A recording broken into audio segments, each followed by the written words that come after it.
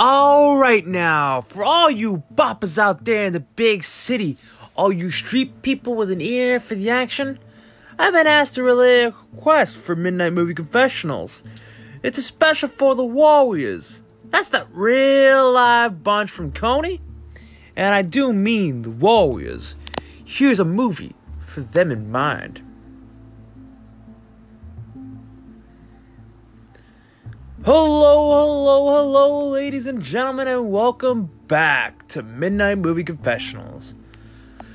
I'm doing a bit of a special one, because, well, as I'm recording this, I've been put into a self-made isolation because of this COVID-19, human malware, coronavirus, whatever you want to call it, this outbreak that is out there, spreading its misery around the world, where it's actually another version of severe acute respiratory syndrome known as SARS. I'm not going to dig deep on that because that's not what this podcast is about. This podcast is about movies. And I got a real special for y'all. I just recently watched The Warriors, a 1979 film directed by Walter Hill, starring Michael Beck, Deborah Van Walkenburg, Dorsey Wright, David Patrick Kelly, and a few others. Let's take a look at who's in the movie exactly, because I cannot remember right now off the top of my head. I just remember, we had Michael Beck as well. And heck, Marcelino Sanchez, David Harris, Tom McKittrick, Brian Tyler, no, not the composer, Terry Michos, Roger Hill, Lynn Thigpen, Paul Greco, Tom G. Waits, and last but not least, a familiar face to many people that may know his name. You may not, but you may recognize his voice, James Remar. And this is based on the book by Sol Urich. It doesn't really have a lot to... it was based on the story of Anabasis, but more or less, it's... basically, this whole movie is set on the novel of the same name, which was in turn based on the book Anabasis by Xenophon, or however his name is spelt, one of the legendary Greek mythos writers, I guess. Xenophon of Athens, basically a soldier and historian, amongst other things, but more or less, it's based on the book and everything else. But basically, the plot goes: the leader of the Gramercy Rifts, Cyrus, is amassing a huge meeting of all the main gangs that are under the Rifts, his gang that he owns, network. So anyone that is big enough to be on the network is being invited to this conclave of sorts in the Bronx in Van Cortlandt Park. There's a multitude of gangs that are mentioned in the movie at the beginning, which he even mentions, and some of them are rival gangs towards each other. Like, we have the Saracens and the Jones Street Boys, we've got the Moonrunners and the Van Cortlandt Rangers. There's a few that are mentioned, those are a few that are mentioned in the beginning, but more or less, they're, the Warriors are invited, and it starts with, it pretty much starts with a bit of a piano-based riff of sorts, where you see the Coney Island Wonder Wheel in the far back, and it's completely pitch black. You don't see anything until you see a subway train, and this is where the movie kind of begins, with Cleon, played by Dorsey Wright, talking to the gang. He has 9 people that are going, 8 other people that are going with him, and he more or less says, the meeting's happening, we're going, Cyrus sent someone to make sure this afternoon. He's telling us he doesn't want anyone packed, doesn't want anyone flexing any muscle, beating up anyone.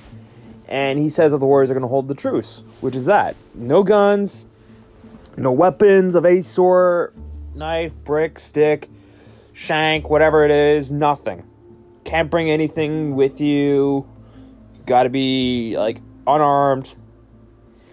just to hear what he wants to discuss. And more or less, it's a journey toward, like, and then it has some of the warriors, like, saying, hey, we haven't been out this way before. They're a little worried. They don't know what's going on exactly. It's a bit of exposition that's going on as well. That's going on before they actually make it to the big meeting itself. With some other gangs, you kind of meet in between. You don't really know some of them, but in the video game that came out, which I'll talk in the podcast about later, there are some gangs that are mentioned and also talked about as well. But that'll be later on the podcast where I talk about that and the music and my final thoughts. More or less, these gangs are all going up to Van Cortlandt Park to go to this conclave meeting set by Cyrus. He's asking them to join him in this idea that he has of one gang, pretty much because there's about 60,000 soldiers or so in all of New York City that are all a part of 100 plus gangs, when there's about 20,000 police in the whole town.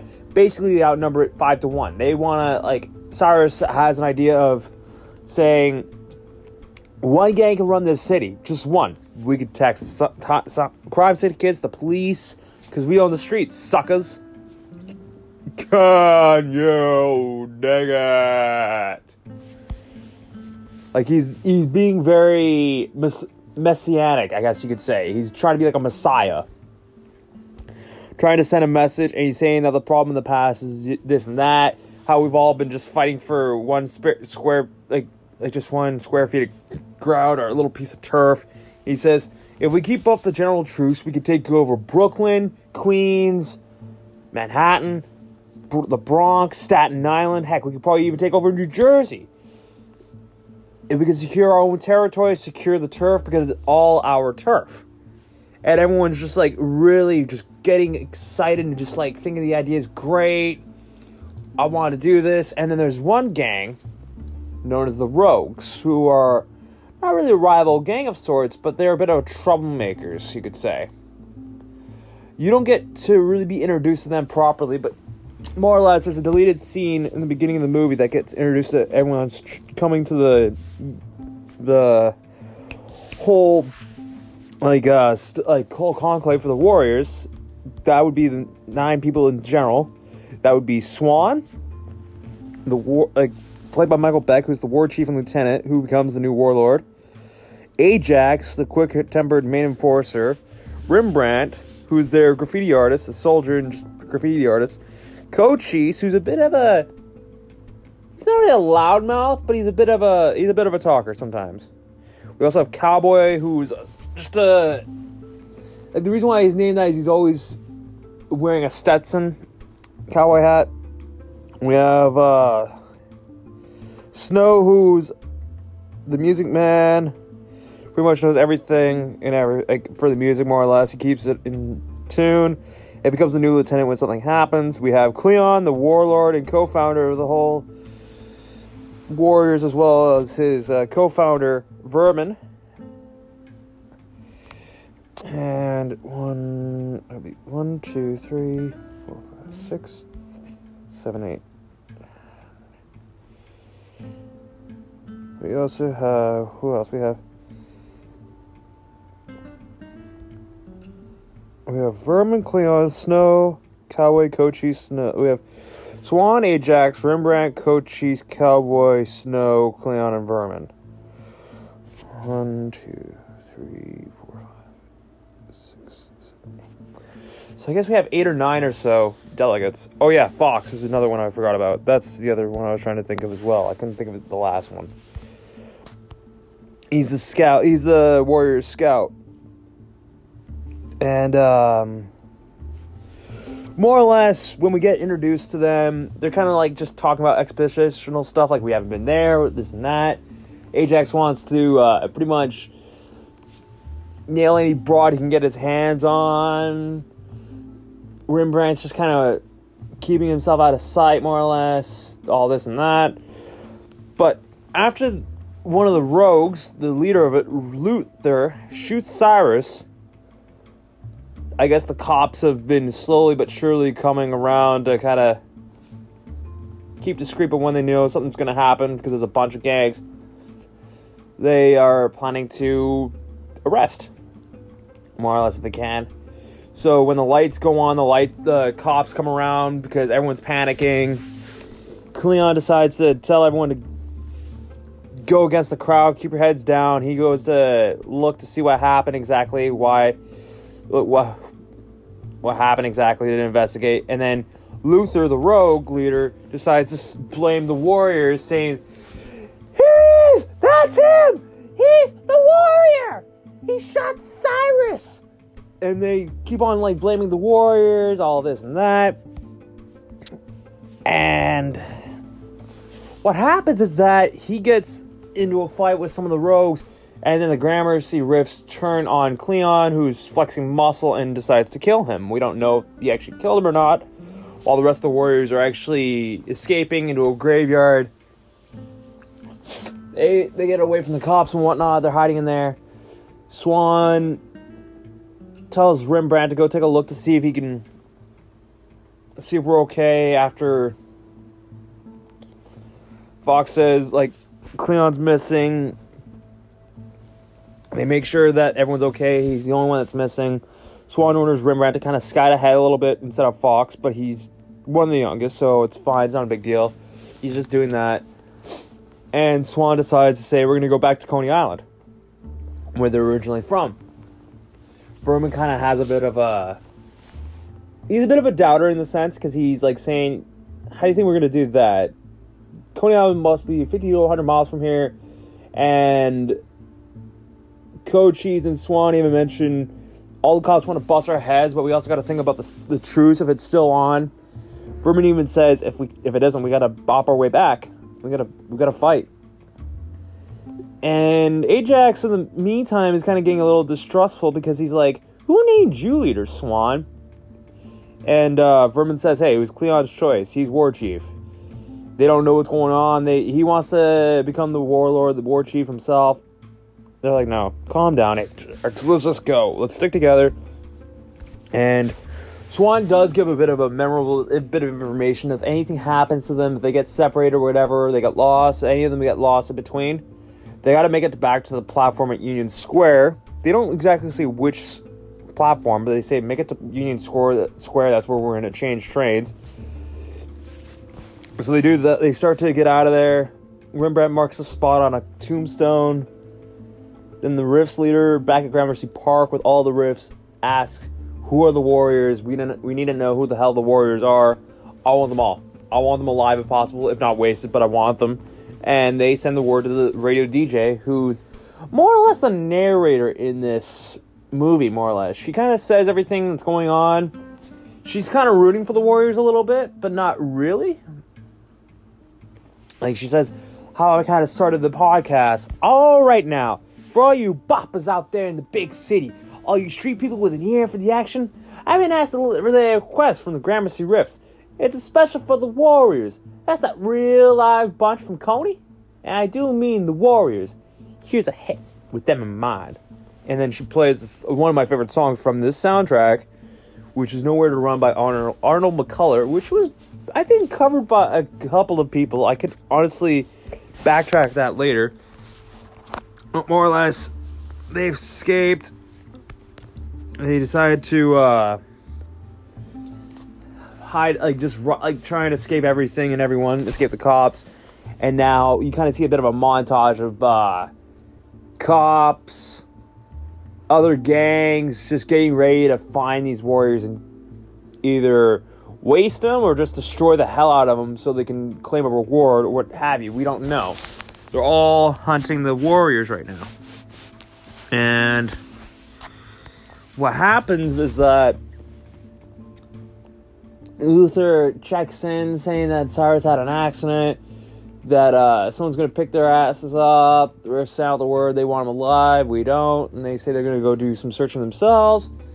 Meanwhile, when that happens, we find out that the Warriors run into the Turnbull ACs of Gun Hill, the Gun Hill Pelham area, and they're one of the most toughest mothers of all, of the Bronx, apparently. They're one of the toughest guys out there. in New York City.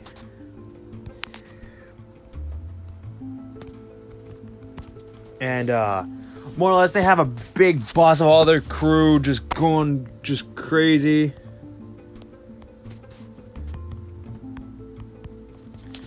And more or less an idea is that they just start like they go after, they chase the Warriors down, they head to the subway station where they get in, they escape. They're more or less saying we made it somewhat. Swan's a little bit of a skeptical person, saying no, we haven't made it yet. Once we get to actual Coney Island, that's when I could say we've made it and we could celebrate a little bit.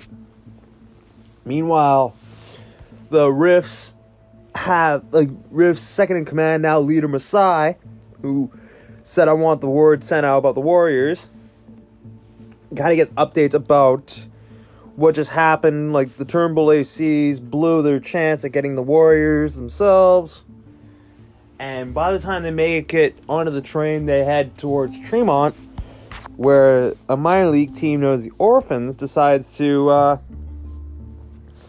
say, hey, come as civilians, or if you don't, I'm going to come down on you. You hear me? Take off your colors. I don't care. You're taking off your colors now.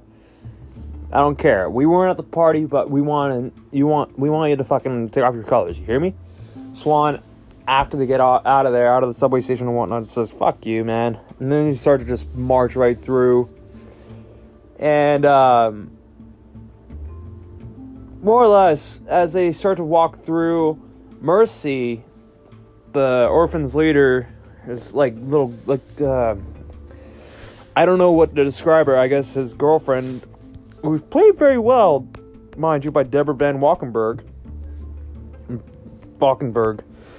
I don't know why I said Walkenberg. I meant to say Valkenburg. But she's amazing, if I'm honest. I think she's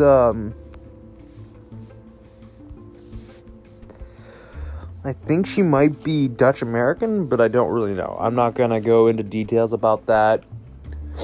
But then Ajax notices that she's stalking them, decides to say maybe we should pull a gang on you. Like they kind of jump her more or less, and then they find that the Orphans have actually shown up to try and beat their asses with all the with a whole gangload of them. Because they apparently armied right through. Well, technically they didn't. They just got dumped by the train because of a station fire. That's it. They can't really fix that. What can they do? What could you do if you're in that sort of situation? You can't do anything.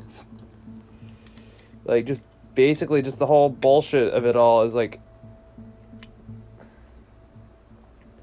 Basically, they, the Warriors make a Molotov cocktail, launch it towards a car near the Orphans. They they run off to the next station where they go. They get split up by the 96th Avenue station, 96th Street station. Some find themselves in the middle of 96 and Broadway in Manhattan. They get chased by the police. Some of them get separated. Three of the crew find themselves heading to Union Square. That'd be Vermin, Cochise, and Rembrandt. Fox struggling with a police officer, falls into the tracks and gets run over by the train, while Mercy escapes. The remaining Warriors, Swan, Ajax, Snow, and Cowboy, are in the middle of Riverside, and they find out that they're surrounded by one of the toughest crews in the game. Well, not in the game, in the movie, the Baseball Furies. They're basically, I don't know what to describe them as to you folks that are probably listening in, but more or less they're a type of, I guess they're real crazy fans of baseball, because they swing bats as well, and I guess they might be amateur ball players. And I don't know what's really important about them, but I just know that's what they kind of do. While they get chased by the Furies, they chase them all the way down to Riverside Park, where Snow and Swan split up. Ajax and Cowboy are running as well. Then they, Cowboy saying, I can't make it. Ajax is confirming, are you sure you can't make it? And then he's like, good, I'm sick of running from these wimps. And then they start to have a bit of a fist fight of sorts. These four, Cowboy sadly gets knocked out for most of the fight. He's kind of out for it. Ajax finds himself beating up one Fury. He's like, oh, and the next he finds, he's like, I'll shove that bat up your ass and turn you into a popsicle. And then it becomes this weird synthesizer heavy sort of music before Ajax decides to just say bam, bam, bam, knock him out. He's like, fucking A. Grabs his bat. Notices he's surrounded by a gang of other dudes. Cowboy, Swan and Snow actually make it back and actually help Ajax defeat them all.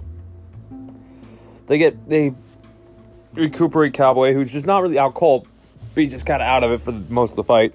They pick him up, and he's like, yeah, I figured they were wimps, Ajax says. Masai finds out that the Furies blew it through the radio DJ, and also found out that the minor league team, the Orphans, who aren't on the network, who rumble anyways and have the raids written about in the paper, failed too. And the radio DJ is actually kind of rooting for them. They're saying they're almost on the way home. But when they're heading back towards the station, Ajax finds some girl he wants to link up with. He decides to do it himself. No one wants to join him, doesn't want to wait up for him or whatever. She decides to find him, claim that she's an undercover cop, use the rape whistle, and he gets arrested. And more or less, he gets arrested. We don't know what happens to him after that. All we know is that Snow and Cowboy felt a little shameful that they kind of just left him. I was like, he saved my ass. I owe him. I'll go back and see if he's really okay. Check in on him. Swan says, okay, I'll keep looking for the others. They seem to, they see he gets arrested. Swan decides to head back to the station, finds Mercy.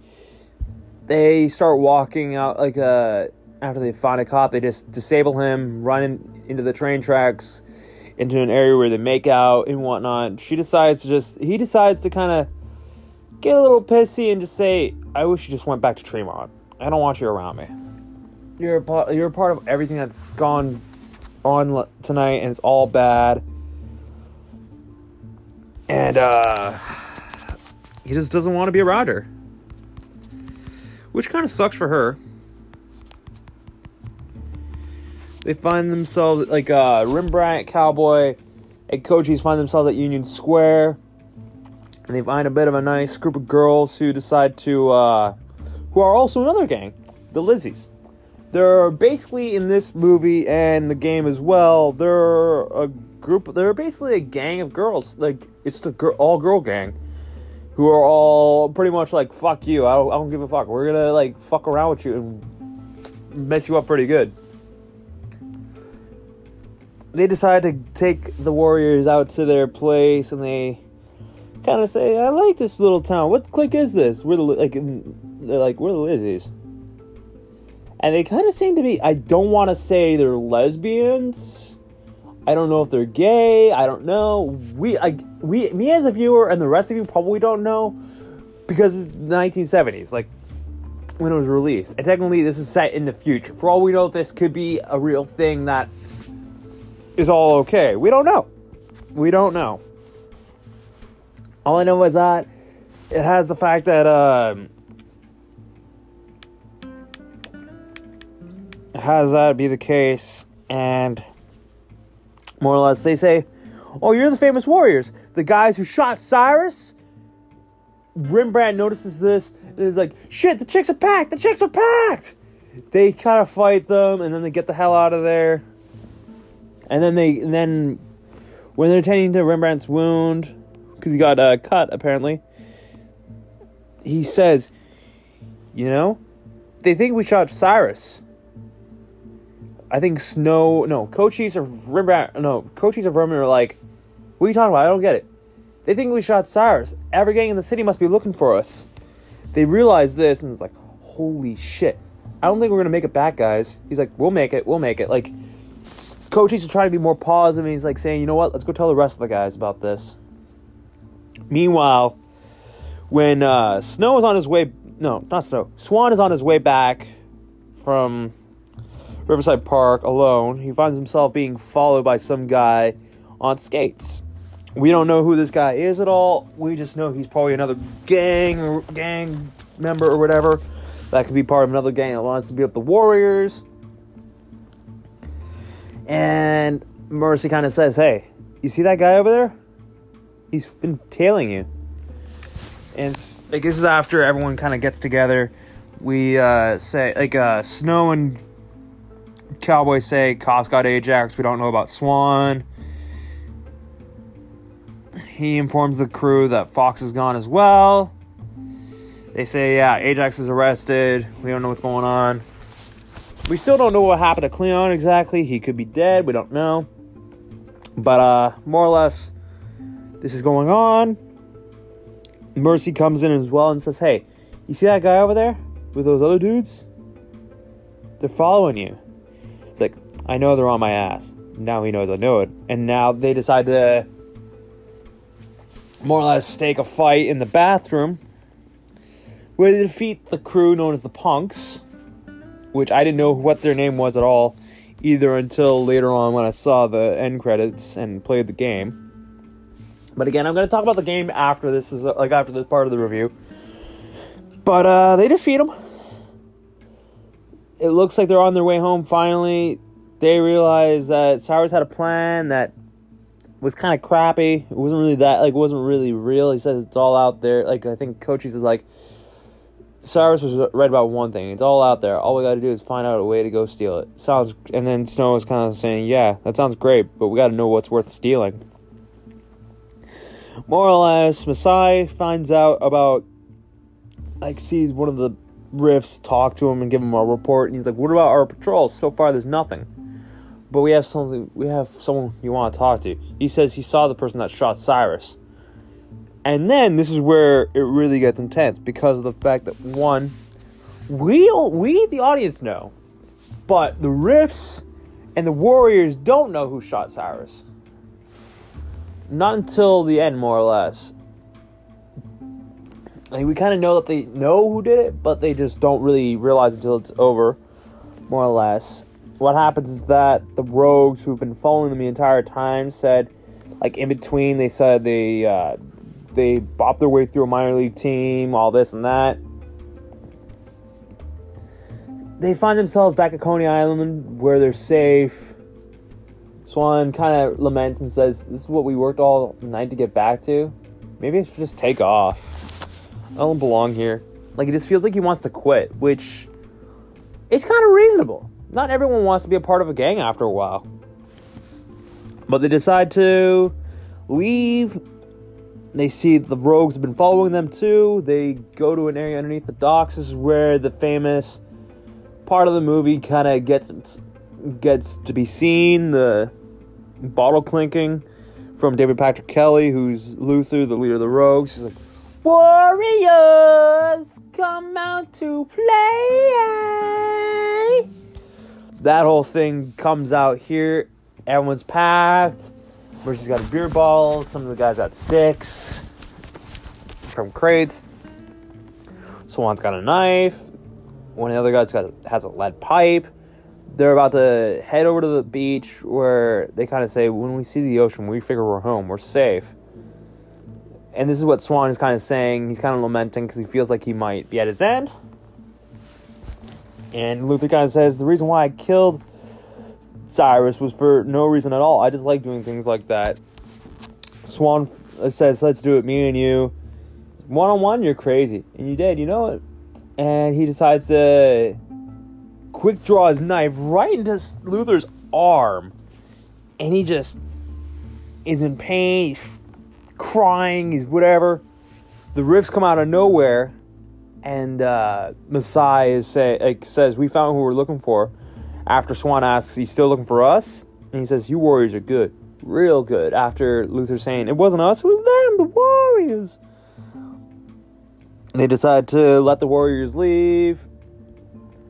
And they punish the rogues off screen. You hear Luther kind of screaming, "No!" And then the DJ kind of ends it in a good way. "Good news, Boppers. The big alert has been called off. It seems that the early reports were wrong. All wrong. For that gang out there that had a hard time heading home, sorry about that. I guess the only thing we could do for you is play you a song." Or something like that. Sorry, I don't remember the last lines, but I just remember the song "In the City" by Joe Walsh starts playing, and you kind of see the rest of the crew just walking off into the sunset, more or less. And, well, that's how the movie ends, kind of. And if you're watching the Ultimate Director's Cut or the iTunes version, whichever version you have that's currently up to date, that's in HD or whatever it could be, or in 4K if it has that, you'll see a lot of this movie kind of be comic book mixed, like kind of made up to look like a comic book, which I like the most, because I know on the Ultimate Director's Cut on DVD it was like that. I don't know about the Blu-ray or the digital copy or anything like that. I know it's like that, and I like that. That was cool. That was a nice intro. That was a nice way that Walter Hill kind of edited one of his greatest movies. But enough about that. What am I going to give this movie overall for a score? It's one of my favorites. I know it recently had its 40th anniversary last year, and I didn't really have a chance to do the podcast on it because, well, it was a little too late for me to do so. And I thought I'd do a bit of a retrospective on it. I know this movie originally didn't do I don't know if it did very well at the box office. Oh, it did okay. I mean, it had a $4 million budget, but it made $22.5 at the box office. So I guess it did okay, I guess, but overall there was a lot of violence at the screenings, it seemed, and just a lot of things happened. I just know it's kind of taken, like, it's become a cult classic as of late. It hasn't been like the biggest thing of all time, but it's kind of become overall something that film critics have re-examined, and now as of the December 1st, 2017, it's garnered an 89% approval rating on Rotten Tomatoes, which I don't care about. I just know it's been around quite a couple of times. I know that the soundtrack was done mostly by... The soundtrack, that's what I really want to talk about. That's also one of the biggest things of the movie, if I'm honest. Because most of the original music itself is performed and written by Barry Dvorak, who... He's still around, okay, good. But he did most of the original music. He helped write some of the songs as well. There's songs by Arnold McCuller, like I mentioned.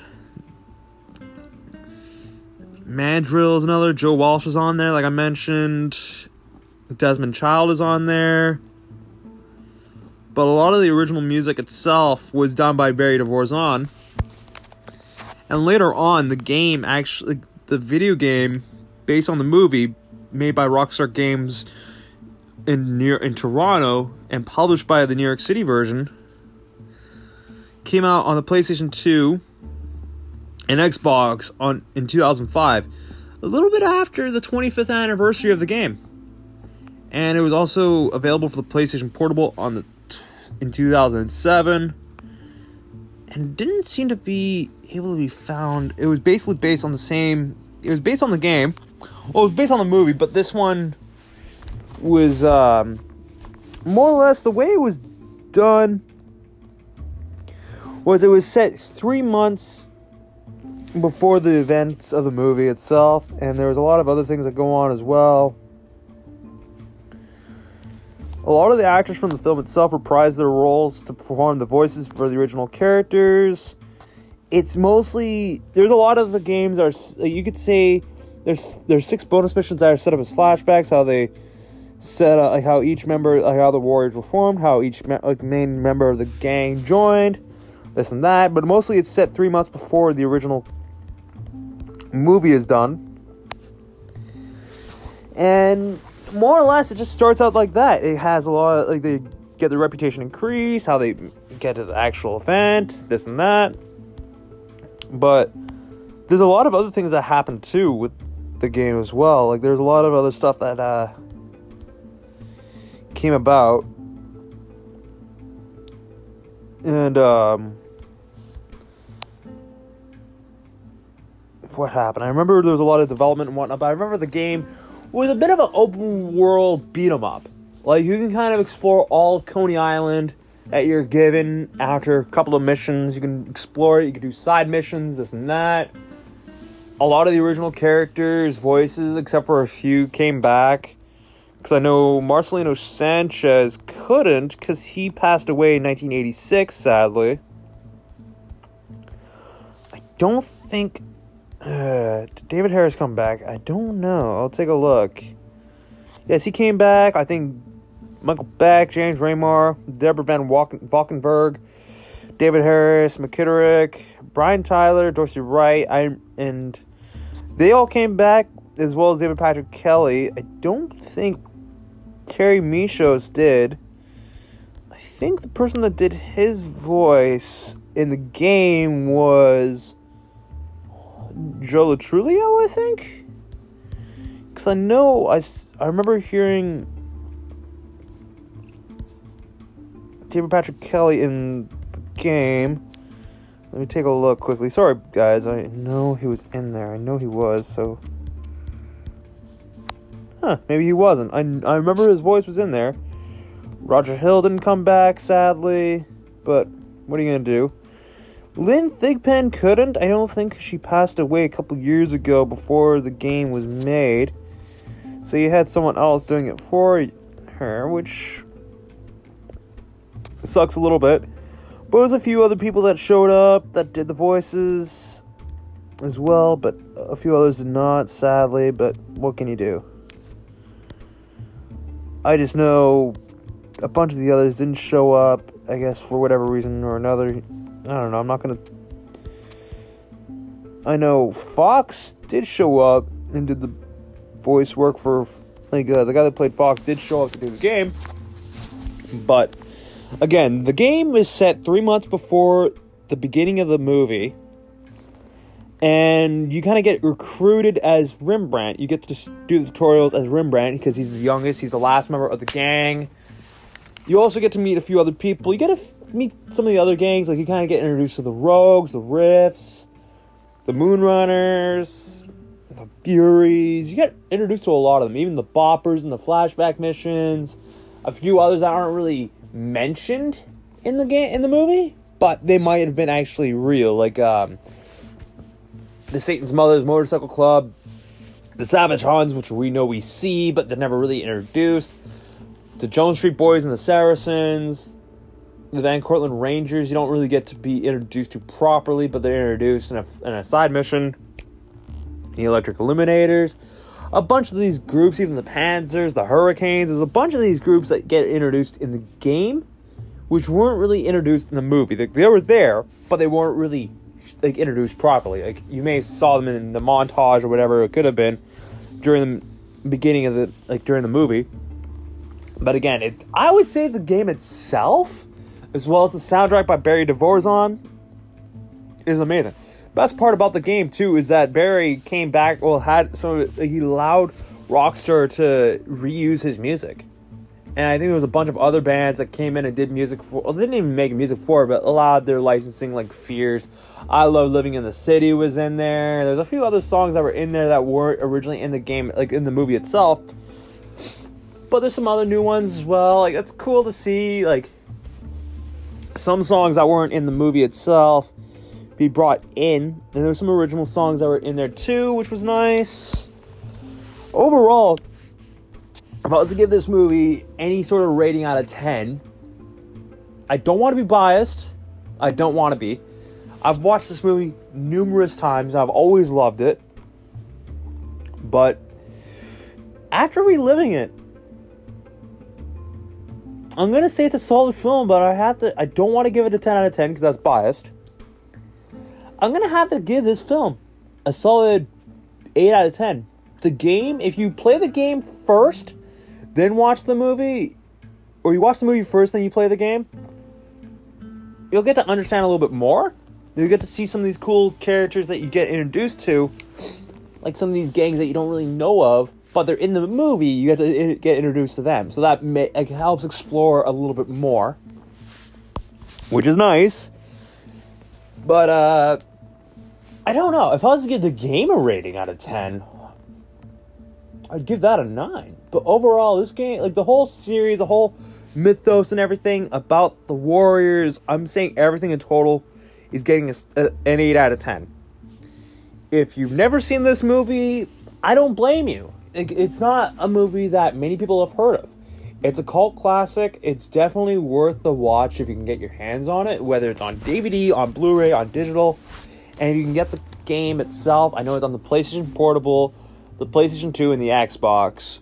I don't know about any other consoles. I think it might have been like re-released on the PlayStation Network as a PS2 classic and the Xbox Live Marketplace, but I don't know. But yeah, if you're a fan of cult classic films or anything involving New York City, or you just want to watch something different while you're stuck in quarantine, I definitely recommend picking up The Warriors. Be looking good, Warriors, all the way back to Coney. You hear me, babies? Good. Real good. Adios. Until next time, viewers. End transmission.